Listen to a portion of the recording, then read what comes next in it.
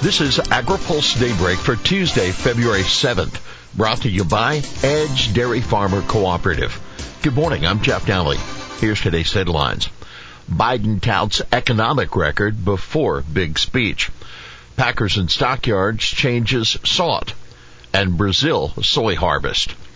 Biden tries to sell economic record heading into the budget fight. President Biden will use his State of the Union message tonight to try to convince a skeptical public that the economy is on the mend and that his policies have a lot to do with it. Biden will both speak directly to the fact that we have more work to do, but also underscore how the progress we've made to date can paint a picture to move forward, said Brian Deese, director of Biden's National Economic Council. White House summary of the president's record specifically cites his work to lower ocean shipping costs and meat prices. According to the summary, the new Ocean Shipping Reform Act will decrease costs for shippers, while the $1 billion USDA is spending in expanding meat processing capacity will ensure the market isn't dominated by just a few big players. Now take note, operating margins at meat processing giant Tyson Foods are down substantially from a year ago. The company is reporting an operating margin of just 2.8% on beef for the latest quarter, down from 19% a year ago, while its margin on chicken dropped from 3% to 1.8%.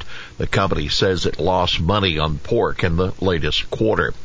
From the GOP, in a pre-buttal to the State of the Union, House Speaker Kevin McCarthy repeated his call for Biden to negotiate a budget deal. Cuts to Medicare and Social Security are off the table. Defaulting on our debt is not an option, but neither is a failure of higher taxes, higher interest rates, and an economy that doesn't work for working Americans, McCarthy said. Groups call on USDA to strengthen Packers and Stockyards Act. USDA needs to adopt tougher Packers and Stockyards Act regulations and work with Congress to reinstate mandatory country of origin labeling. Groups including RCAF USA, Farm Aid, and National Family Farm Coalition said in a petition submitted on Monday. They also called on the department to, quote, either ban Packer ownership of cattle more than 14 days before slaughter or require it to be traded in an open public market where all buyers and sellers have access and bids and offers can be witnessed as they're made. USDA's Agriculture Marketing Service is expected to issue a proposed rule soon to define violations of the Act, short of harm to competition. We'll have more AgriPulse Daybreak after this. Daybreak is sponsored by Edge Dairy Farmer Cooperative, the third largest dairy co-op in the country. Edge is a powerful advocate of Washington for farmers throughout the upper Midwest. Among Edge's top priorities is milk pricing reform. Over its long history, the federal order system has aimed to serve farmers by ensuring the orderly marketing of fluid milk. But changing production and consumption patterns are rendering the system ineffective. Edge envisions changes that create flexibility, promote fairness, and strengthen the relationship between farmers and processors. Welcome back to AgriPulse Daybreak. Temporary SNAP benefits to stop at the end of the month. At the end of February, households receiving Supplemental Nutrition Assistance Program emergency allotments established during the pandemic in 35 remaining states and territories will see a drop in benefits ranging from at least $95 to as much as $250 per month. Though all remaining SNAP households will experience a significant reduction in benefits when the emergency allotments end, especially given the modest amount of basic SNAP benefits and high recent inflation in food prices, the program's annual cost of living adjustments, and the recent revision to the Thrifty Food Plan will help soften the cliff when emergency allotments end, according to the Center on Budget and Policy Priorities. Food Research and Action Center warning of the negative impacts of the hunger cliff. In a recent blog, FRAC explains more than 17% of all households face food insecurity, a figure that rises to nearly 1/4 of households with children. FRAC also says abrupt loss of SNAP benefits, boosts, and diminished SNAP eligibility would worsen hardship and inequities as well as have negative impacts on the economy. Each dollar in SNAP benefits during a downturn generates between $1.50 and $1.80 in economic activity, the Hunger Advocacy Group notes. Rain and drought impact Brazil's soy harvest.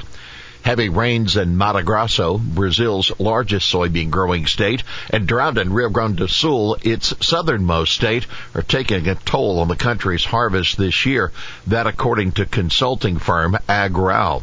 The rains are slowing down operations in Mato Grosso, although some soybeans are being harvested. Meanwhile, prolonged dry weather in the south is harming yields. Overall, Brazil has harvested 9% of soybean acres so far, down from 16% at this time last year, according to Agral. Chicken wings, still a Super Bowl favorite. Kansas City fans love barbecue. Philly adores its cheesesteaks. But when it comes to the Super Bowl, the wing is still king. Americans are expected to consume a record-breaking 1.45 billion chicken wings during Super Bowl weekend.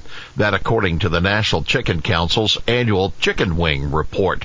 This represents an increase of 2% from last year, the equivalent of 84 million more wings. National Chicken Council spokesperson Tom Super says the two main reasons for the uptick are more favorable prices and more people getting back to normal and gathering for the big game, whether at home, at a bar, or a restaurant. Wholesale and retail wing prices are down double digits from a year ago. Big games inspire gatherings, and wings are on the menu. When comparing the week of division championship games to the final week of the regular season, wing sales grew double digits in both dollars and pounds sold within the Kansas City, Philadelphia, San Francisco, and Cincinnati markets. That according to IRI OmniMarket Integrated Fresh data reported by NCC. Here are some fun facts. Did you know that 1.45 billion wings laid end to end would stretch from GEHA Field at Arrowhead Stadium in Kansas City, Missouri to Lincoln Financial Field in Philadelphia, Pennsylvania about 62 times?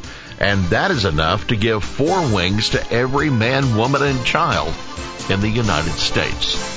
Well, that's Daybreak for this Tuesday, February 7th. Brought to you by Edge Dairy Farmer Cooperative. For the latest news out of Washington, D.C., visit agripulse.com. For AgriPulse Daybreak, I'm Jeff Nally.